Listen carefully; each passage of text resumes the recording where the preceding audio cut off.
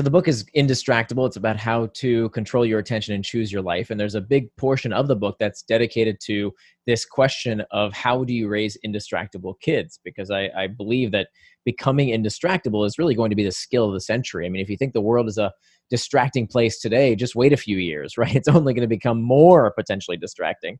And so we really do have to equip our kids with the ability to control their attention and choose their life, or somebody's going to control those things for them.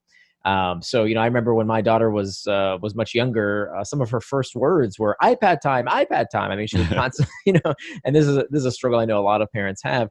And as she's aged, the struggle, the challenges have changed with her age. Different challenges have come up.